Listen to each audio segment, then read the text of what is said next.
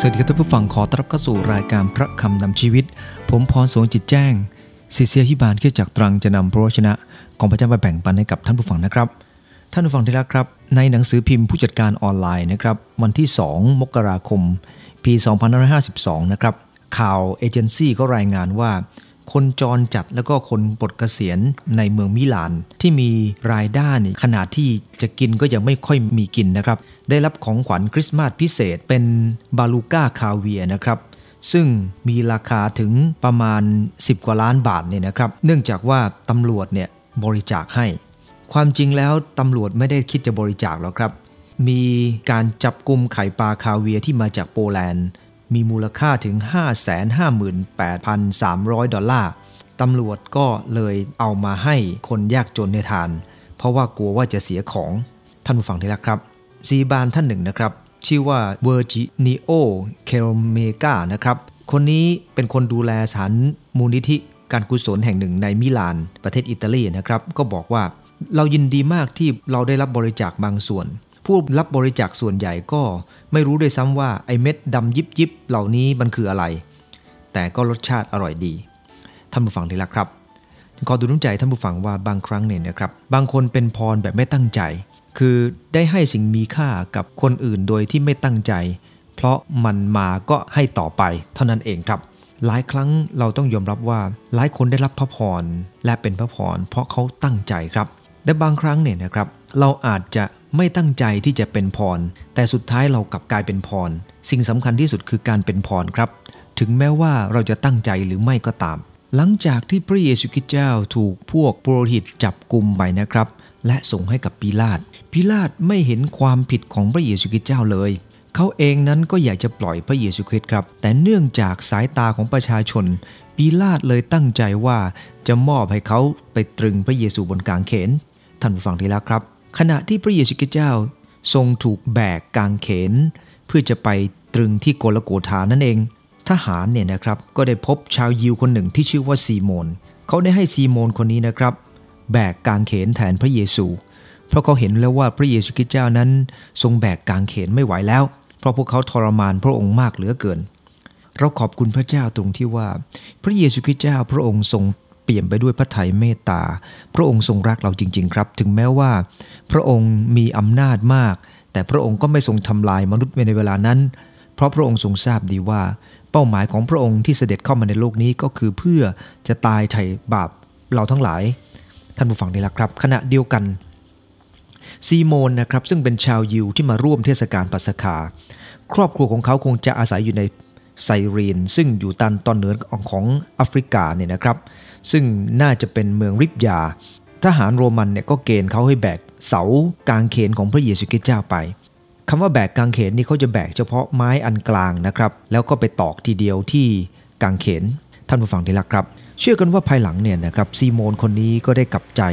เรารู้ได้อย่างไรครับเรารู้ได้จากชื่อของลูกของเขานะครับชื่ออเล็กซานเดอร์และลูฟัสถูกปรากฏขึ้นในโรมบท16ข้อ13ที่อาจารย์เปาโลได้เขียนจดหมายไปยังกรุงโรมว่าครอบครัวนี้เป็นพระพรมากมายผมอยากจะอ่านจากพระคัมภีร์2ตอนนะครับตอนแรกอยู่ในโรมบท16ข้อ13นะครับได้กล่าวไว้ว่าขอฝากความคิดถึงมายังรูฟัสผู้ที่เลือกไว้ในผู้เป็นเจ้าและมารดาของเขาซึ่งเป็นมารดาของข้าพเจ้าด้วยมาระโกบท15ข้อ21นะครับมีคนหนึ่งชื่อซีโมนชาวไซรีนเป็นบิดาของอเล็กซานเดอร์และลูฟัสได้เดินทางมาจากบ้านนอกตามทางนั้นเขาก็เกณฑ์ซีโมนให้แบกกางเขนของพระองค์ไปท่านผู้ฟังที่รักครับผมอยากจะให้หัวข้อในวันนี้ว่าซีโมนชาวไซรีนตัวอย่างอีกตัวอย่างหนึ่งของคนที่ล้นด้วยพระพรท่านผู้ฟังที่รักครับคนนี้มีลักษณะที่ล้นด้วยพระพรอย่างไรผมพูด3ประการด้วยกันวันนี้ก็คือ 1. พบพระปัญญาเมื่อแสวงหาประการที่2ก็คือพบพระเมตตาเมื่อใกล้ชิดและประการที่3ก็คือพบชีวิตเป็นพรเมื่อเติบโตนะครับผมอยากจะนำมาดูทีละประการด้วยกันครับประการที่1ก็คือพบพระปัญญาเมื่อแสวงหาสังเกตจากพระคัมภีร์ตอนนี้ทหารเนี่ยนะครับก็เจอซีโมนชาวไซรีนซึ่งเป็นบิดาของอเล็กซานเดอร์และลูฟัสเดินทางมาจากบ้านนอกเขาก็เกณฑ์ซีโมนให้แบกกางเขนของพระองค์ไปคำว่าเกณฑ์ในที่นี้ก็คือเขาไม่ได้ตั้งใจจะไปแบกหรอกครับท่านผู้ฟังที่รัก แต่ซีโมนคนนี้ได้เข้ามาที่นี่เพราะอะไรเขาเดินทางจากบ้านนอกมาทำไมถ้าเราศึกษาเบื้องหลังของพระคัมภีร์เนี่ยนะครับเราจะทราบว่าชาวยิวจำนวนมากมายนะครับเขาจะเดินทางมายังเยรูซาเล็มทุกปีเพื่อพวกเขาจะได้ร่วมในพิธีปัสกาซึ่งเป็นพิธีระลึกถึงการที่พระเจ้าได้ทรงไถ่พวกเขาออกมาจากประเทศอียิปต์ท่านผู้ฟังที่รักครับอย่าลืมว่าซีโมนชาวไซรีนคนนี้นะครับเขาไม่ได้อยู่แถบนั้นเนื่องจากเขาเป็นชาวไซรีนเขาอาจจะเป็นคนหนึ่งที่เข้าลีดของชาวยิวหรือจะเป็นคนชาวยิวที่ไปอยู่ที่อื่นแต่บางคนบอกว่าน่าจะเป็นชาวผิวดำด้วยซ้ำไปแต่ไงก็ตามครับซีโมนชาวไซรีนเนี่ยคนนี้เนี่ยนะครับเขาได้แสวงหาพระเจ้าเขาเป็นคนที่อยู่ต่างบ้านต่างเมืองแต่อุตส่าห์ดั้นด้นมายังกรุงเยรูซาเล็มคล้ายๆกับยิวอีกหลายคนนะครับแต่พระเจ้าทรงทราบดีครับว่าชายคนนี้ลึกๆเขาแสวงหาพระองค์หรือไม่เพราะเหตุการณ์อะไรก็ตามที่เกิดขึ้นและเกี่ยวพันกับพระเยซูคริสต์เราทราบว่าคนที่เข้ามาปฏิสัมพันธ์กับพระองค์นั้นพระบิดาได้ทรงเลือกไว้ทั้งสิ้นผมยกตัวอย่างผู้หญิงคนหนึ่งที่อยู่ในยอห์นบทที่4ข้อที่7ท่านผู้ฟังคงจำได้ว่าผู้หญิงคนนี้อยู่ที่เมืองสิกคาแคว้นสมาเรียเธอนะครับไม่ได้ตั้งใจจะมาหาพระเยซูคริสต์หรือคุยกับพระเยซูคริสต์แต่พระองค์ทรงตั้งพระทัยที่จะไปหาเธอเพราะพระองค์ทรงทราบว่าลึกๆในใจของเธอต้องการอะไรเธอต้องการพระผู้ช่วยและเธอเมื่อรับการช่วยเหลือเธอจะมีการเปลี่ยนแปลงเกิดขึ้นจริงๆท่านผู้ฟังที่รักครับในยอห์นบท4ข้อที่7ได้กล่าวว่ามีหญิงชาวสมาเรียคนหนึ่งมาตักน้ำพระเยซูตรัสกับนางว่าขอน้ำให้เราดื่มบ้างนางก็ตอบกับพระเยซูคริสต์เจ้าว่าฉะไหนท่านที่เป็นชาวยิวขอน้ำจากดิฉันท่านผู้ฟังที่รักครับพระเยซูคริสต์เจ้าพระองค์เสด็จไปหาเธอพระองค์ไม่ต้องการจะทานน้ำนั้นหรอกครับเพราะพระองค์เสกคำเดียวน้ำก็พุ่งขึ้นมาได้แต่พระองค์ทรงรอผู้หญิงคนนั้นเพราะพระองค์ทรงทราบว่าผู้หญิงคนนี้เป็นคนที่ลึกๆของเขาแสวงหาการช่วยเหลือจากพระเจ้าท่านผู้ฟังที่รักครับพระเจ้าทรงสัตย์ซื่อและพระองค์ทรงทราบดีว่าหัวใจของใครที่แสวงหาความจริงหัวใจของใครที่ปรารถนาที่จะพบความจริงของชีวิตและหญิงชาวสมาเรียคนนี้ก็ได้พบความจริงครับเธอมีสามีมา5 คนแล้วที่มีอยู่ก็ไม่ใช่ของเธอเธอเป็นคนที่ภายนอกนั้นบอบช้ำมากทีเดียวครับและในสายตาของคนจำนวนมากมายก็ดูถูกดูแคลนเธอแต่สำหรับพระเยซูคริสต์พระองค์ทรงพบเธอและเธอได้พบปัญญาเมื่อเธอเริ่มต้นที่จะแสวงหาพระองค์ด้วยความเข้าใจเธอเริ่มต้นถามครับและเริ่มต้นศึกษาและพระองค์ได้ทรงตอบถึงหัวใจของเธอท่านผู้ฟังเห็นไหมครับว่ามีบางคนภายนอกนั้นดูเหมือนเป็นคนที่ใช้การไม่ได้มีปัญหาแต่ถ้าภายในของเขาลึกๆแสวงหาท่านผู้ฟังที่รักครับพระองค์ก็พร้อมจะเปิดเผยให้กับเขาอีกคนนึงเป็นหญิงชาวซีเรียฟินิเซียท่านผู้ฟังคงจะจำได้ว่าผู้หญิงคนนี้เนี่ยนะครับลูกของเขาในผีเข้าสิงในมาระโกบทที่7ข้อ24-25เนี่ยนะครับพระองค์ทรงลุกขึ้นจากกาลิลีนะครับไปยังเขตแดนเมืองไทระและไซดอนครั้นเข้าไปในเรือนแห่งหนึ่งก็พบโดยไม่ประสงค์ให้ผู้ใดรู้แต่เมื่อทรงซ่อนอยู่ทันใดนั้นผู้หญิงคนหนึ่งที่มีลูกสาวที่มีผีโสโครกเข้าสิงเมื่อได้ยินข่าวถึงพระองค์ก็มากราบแทบเท้าพระองค์พระคัมภีร์ได้บันทึกว่าพระองค์ทรงซ่อนอยู่ครับเพราะพระองค์ต้องการอยากจะไปที่นั่นแต่ความจริงแล้วไม่มีธุระใดๆที่พระองค์ทรงไปที่นั่นพระองค์ทรงไปและซ่อนอยู่เพื่อจะรู้ว่าหญิงผู้นี้แสวงหาความช่วยเหลือจากพระองค์ขนาดไหนเธอถูกทดสอบครับพระองค์ไม่สนพระทัยสิ่งที่เธอทูลขอให้รักษาบุตรของเธอพระองค์ทรงตรัสว่าที่จะเอาอาหารของลูกโยนให้สุนัขก็ไม่ควรแต่หญิงผู้นี้กลับตอบบอกว่าจริงอยู่นายเจ้าข้าแต่สุนัขย่อมกินเดนจากโต๊ะนายของมันเธอยอมรับและถ่อมใจเธอแสวงหาครับและเธอได้พบปัญญาในพระเยซูคริสต์พระองค์ทรงเปิดเผยความจริงให้กับเขาพบฤทธิ์อำนาจของพระเยซูคริสต์เจ้าและนี่คือความจริงว่าคนที่พบพระปัญญาจะพบได้โดยจิตใจลึกๆแสวงหาแม้ภายนอกดูไม่แสวงหาแต่ถ้าภายในลึกๆแสวงหาพระเจ้าก็ทอดพระเนตรเห็นครับตัวอย่างอีกตัวอย่างหนึ่งที่เห็นได้ชัดคือนายร้อยโคเนลิอัส ในร้อยโคเนเลียสคนนี้นะครับอยู่เมืองซีซาริยาแน่นอนว่าเขาเป็นอยู่ในกองทหารที่เรียกว่าอิตาเลียทั้งท่านและก็ครอบครัวเป็นคนยำเกรงพระเจ้าเขาไม่ได้เชื่อพระเยซูคริสต์แต่เขากลัวพระเจ้าครับและสิ่งที่เราเห็นก็คือพระเจ้าก็ได้ให้เขาได้พบความจริงผ่านท่านเปโตรได้หนุนน้ำใจท่านและท่านได้เข้าใจในเรื่องพระคุณของพระเจ้ายิ่งขึ้นไอ้นั่นคือ3ตัวอย่างนะครับที่หนุนน้ำใจว่าเราสามารถพบพระปัญญาเมื่อเราแสวงหา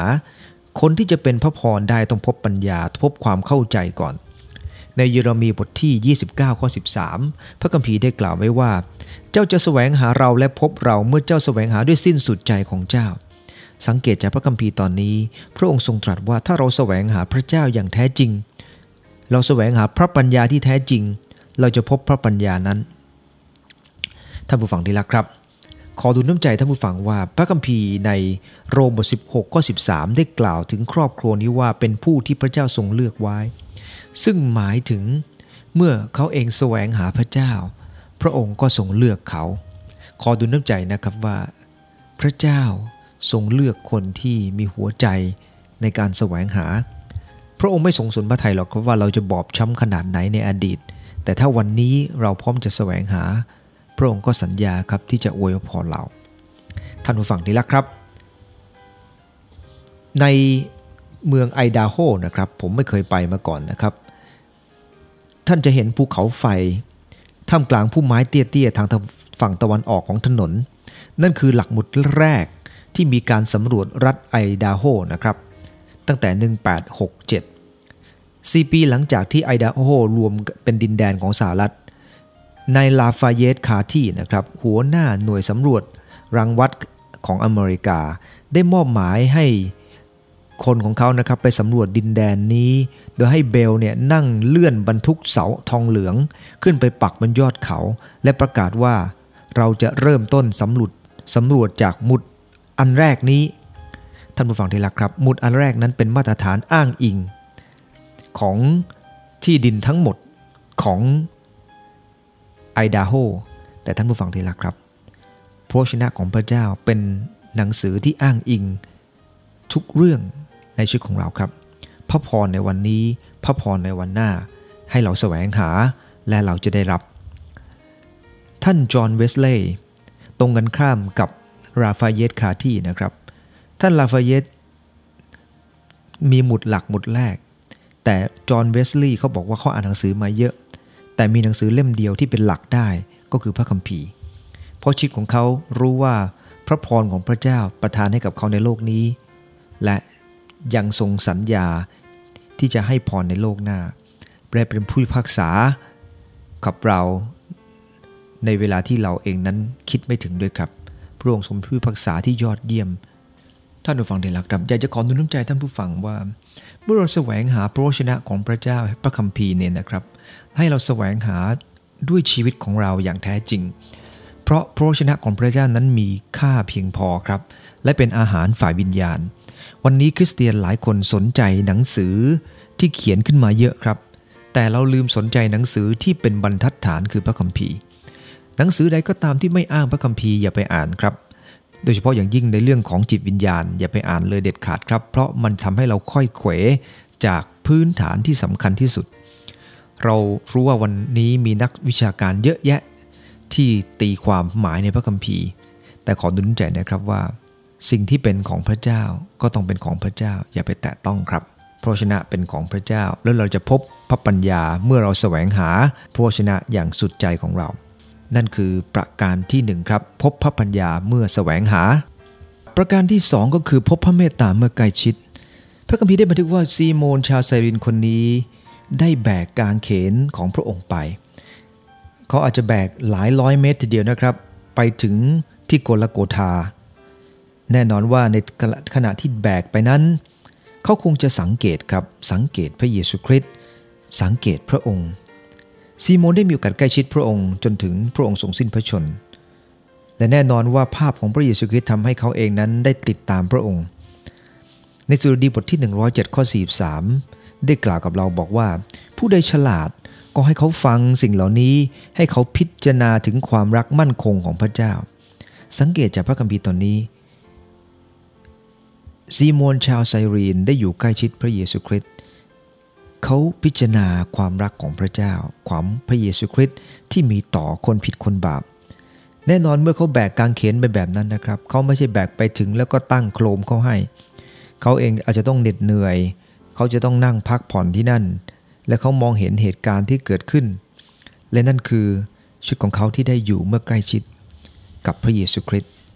สังเกตอีกนิดนึงครับท่านผู้ฟัง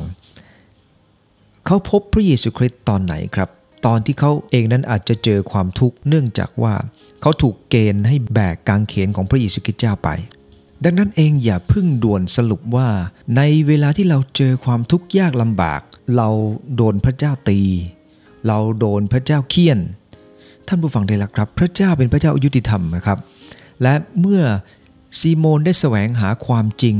และเขาได้ติดตามความจริงโดยการแบกกางเขนตามพระองค์ไปนั้นที่กางเขนเขาก็ได้พบพระเมตตาของพระเจ้า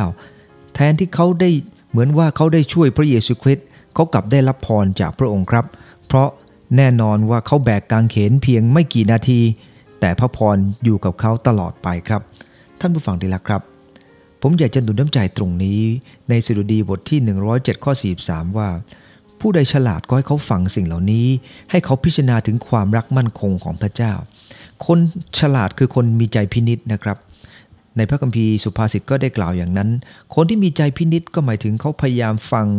และพยายามตอบทุกอย่างนะครับตามความจริงเสมอและแน่นอนซีโมนชาวไซรีนคนนี้อยู่ใกล้พระเยซูคริสต์เขาฟังและพิจารณาพระองค์สังเกตจากพระคัมภีร์ยอห์นบทที่4ในข้อที่10เนี่ยนะครับตอนที่พระเยซูคริสต์เจ้าทรงสนทนากับหญิงชาวซามาเรียคนนั้นที่มีสามีมา5คนแล้วและที่มีอยู่ก็ไม่ใช่ของเธอท่านผู้ฟังที่รักครับเธอได้สัมผัสกับพระเมตตาเมื่ออยู่ใกล้ชิดพระเยซูคริสต์เธอสัมผัสว่าพระองค์ทรงเห็นคุณค่าของเธอมากกว่าคนจำนวนมากมายที่มีชื่อเสียงใหญ่โตเห็นไหมครับสิ่งที่เธอแสดงออกมาก็คือเธอรู้ว่าพระองค์ทรงรักเธอขนาดไหนในพระคัมภีร์มาระโกบทที่15ข้อ14-15เราได้กล่าวถึงปีลาตเองได้คุ้นเคยกับพระเยซูคริสต์ได้อยู่และสนทนาด้วยกันกับพระองค์เป็นเวลานานพอสมควรแต่ปรากฏปีลาตไม่เอาแต่หญิงชาวซามาเรียซึ่งเป็นคนต่างชาติกลับเอาท่านผู้ฟังเห็นไหมครับว่าทุกอย่างนั้นอยู่ในแผนการอันทรงฤทธิ์แผนการอันยอดเยี่ยมของพระเจ้าผู้สูงสุดอยู่เสมอดังนั้นอย่าเพิ่งกังวลกระวายหรือท้อใจกับปัญหาที่เกิดขึ้นมองดูมันให้กลายเป็นพระพรครับเพราะพระเยซูคริสต์เจ้าไม่เคยปล่อยหรือทอดทิ้งเราไว้ขอย้ำอีกครั้งหนึ่งนะครับว่าปีลาตอยู่ใกล้ชิดพระเยซูคริสต์แต่ไม่ได้พบพระเมตตาเขาพยายามสำแดงเมตตาให้กับพระเยซูคริสต์แต่ด้วยจิตใจของเขาก็ไม่สามารถจะทำได้สำเร็จผลเขาไม่ได้พบพระเมตตาเมื่ออยู่ใกล้ชิดพระเยซูคริสต์ตรงกันข้ามครับซีโมนเขาไม่ได้ตั้งใจที่จะสำแดงความรักกับพระเยซูคริสต์แต่เมื่อเขาอยู่ใกล้ชิดพระองค์เขากลับพบพระเมตตาของพระองค์และเขาติดตามพระองค์ในมาระโกบทที่15ข้อ14-15นะครับปีลาตถามประชาชนว่าตรึงทำไมเขาทำผิดประการใดแต่ประชาชนยิ่งร้องว่าตรึงเขาเสียที่กางเขนปีลาตปรารถนาเอาใจประชาชนจึงปล่อยบารับบาสให้เขาและได้โบยตีพระเยซูและมอบเขาไปตรึงที่กางเขนปีลาตได้ตอบประชาชนถึง3ครั้งว่าพระเยซูคริสต์เจ้าไม่เคยผิดเขามองไม่เห็นความผิดของพระเยซูคริสต์แต่เขาก็ตึงพระองค์เขาไม่ได้พบพระเมตตาของพระองค์ตรงกันข้ามกับซีโมนชาวไซรีนคนนี้ท่านผู้ฟังได้ละครับในพระคัมภีร์เอเฟซัสบท2ข้อ13ได้กล่าวว่าแต่บัดนี้พระเยซูคริสต์ท่านทั้งหลายซึ่งเมื่อก่อนอยู่ไกลเดี๋ยวนี้กลับมาอยู่ใกล้โดยพระโลหิตของพระองค์ขอบคุณพระเจ้าครับเมื่อก่อนเราอยู่ไกลพระพรของพระเจ้าเดี๋ยวนี้พระองค์ทรงให้เรามาอยู่ใกล้ดังนั้นเมื่อเราอยู่ใกล้ขอให้รับพรครับตรงกันข้ามกับปัญญาจารย์บทที่5ข้อที่1นะครับได้กล่าวไว้ว่าเจ้าจงระวังเท้าของเจ้า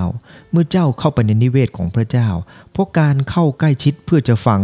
ก็ดีกว่าคนเขลาถวายเครื่องสักการบูชาด้วยเขาไม่รู้ตัวว่ากำลังทำชั่วเราต้องยอมรับนะครับว่าหลายคนเหมือนกับพระคัมภีร์ปัญญาจารย์ว่านะครับคือ หลายคนประกอบกิจทางศาสนาเข้าใกล้ชิดพระเยซูคริสต์เจ้าพยายามที่จะเข้าไปในโบสถ์ตลอดเวลาประทำกิจศาสนาตลอดเวลาแต่พระคัมภีร์บอกว่ามันไร้ประโยชน์ครับเพราะพระเจ้าทรงต้องการให้เรามีท่าทีที่จะใกล้ครวญครับพระองค์ไม่ต้องการให้เราไปติดตามพระองค์แบบพิธีรีตรองหรือเป็นแค่ศาสนพิธีพระองค์ไม่ต้องการนับถือเพียงแต่เปลือกนอกพระองค์ต้องการที่จะให้เราสัมพันธ์สนิทครับไม่ใช่เป็นแค่เชื่อหรือเป็นแค่มีศาสนาพระคัมภีร์บอกว่าจงระวังเท้าของเจ้าเมื่อเข้าไปยังนิเวศของพระเจ้าการอยู่ใกล้ชิดเพื่อจะฟังพระองค์ต้องการคนที่จะฟังครับฟังหมายถึงพร้อมจะกระทำตามด้วยนะครับไม่ใช่ฟังหูซ้ายทะลุหูขวาท่านผู้ฟังที่รักครับหรือว่าฟังหูซ้ายทะลุออกทั้งทวาร7อันบนใบหน้าเนี่ยนะครับไม่ไหวเลยนะครับขอพระเจ้าช่วยเหลือนะครับที่เราจะฟังพระองค์เจ้าอย่างแท้จริงใน1 โครินธ์บท 1 ข้อ 9พระคัมภีร์ได้กล่าวไว้ว่าพระเจ้าเป็นผู้ทรงความสัตย์พระองค์ทรงเรียกท่านให้สัมพันธ์สนิทกับพระบุตรของพระองค์คือพระเยซูคริสต์สังเกตจากพระวจนะของพระเจ้าในตอนนี้นะครับพระองค์ต้องการเรียกให้เราสัมพันธ์สนิทครับไม่ใช่แค่สัมพันธ์แต่สัมพันธ์สนิทเพราะว่าคนที่สัมพันธ์สนิทกับพระองค์พระคัมภีร์ได้บันทึกในยอห์นบทที่7นะครับข้อ38ว่าผู้ที่วางใจในเราตามมีพระคัมภีร์เขียนไว้ว่าแม่น้ำทำรงชีวิตจะไหลมาจากภายในผู้นั้นคนที่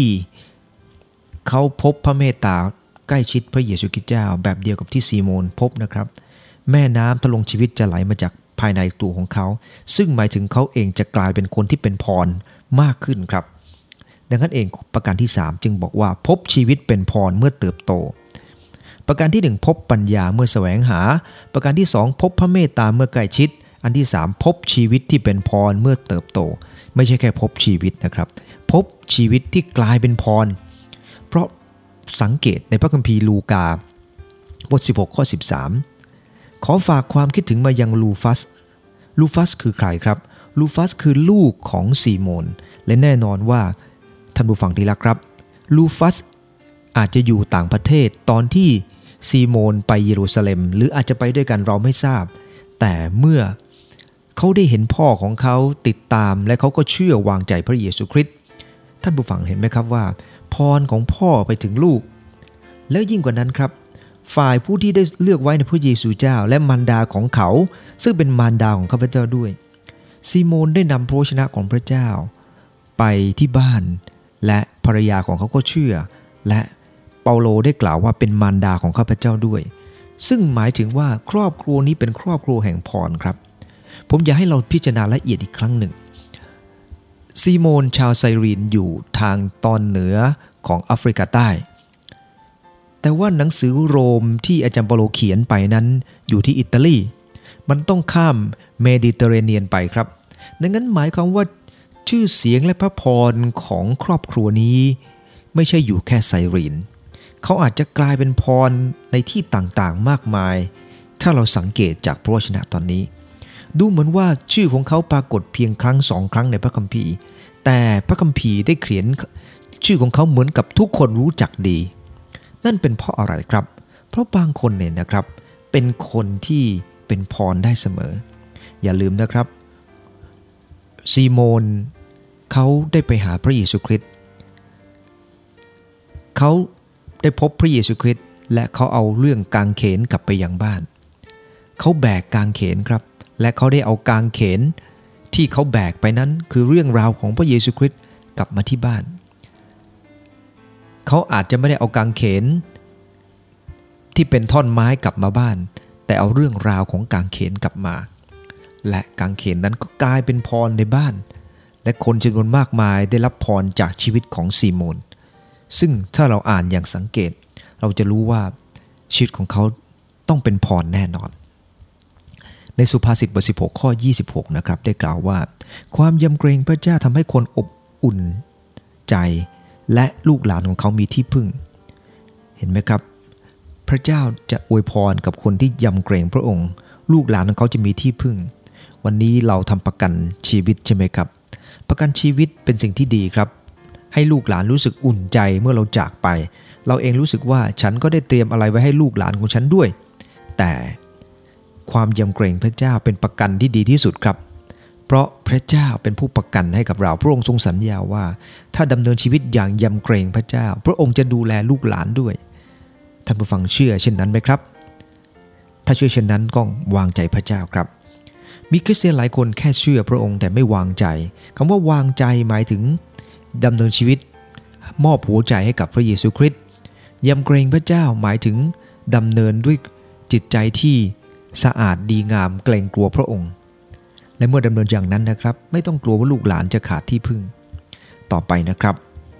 ในเอเฟซัสบท 1 ข้อ 3ได้กล่าวไว้ว่าสาธุการแด่พระเจ้าพระบิดาแห่งพระเยซูคริสต์เจ้าของเราผู้ทรงประทานพระพรฝ่ายวิญญาณแก่เรานาประการในสวรรคสถานโดยพระเยซูคริสต์พระองค์เตรียมพรไว้มากเกินความเข้าใจครับพระองค์เตรียมพระพรเยอะทีเดียวให้กับเรา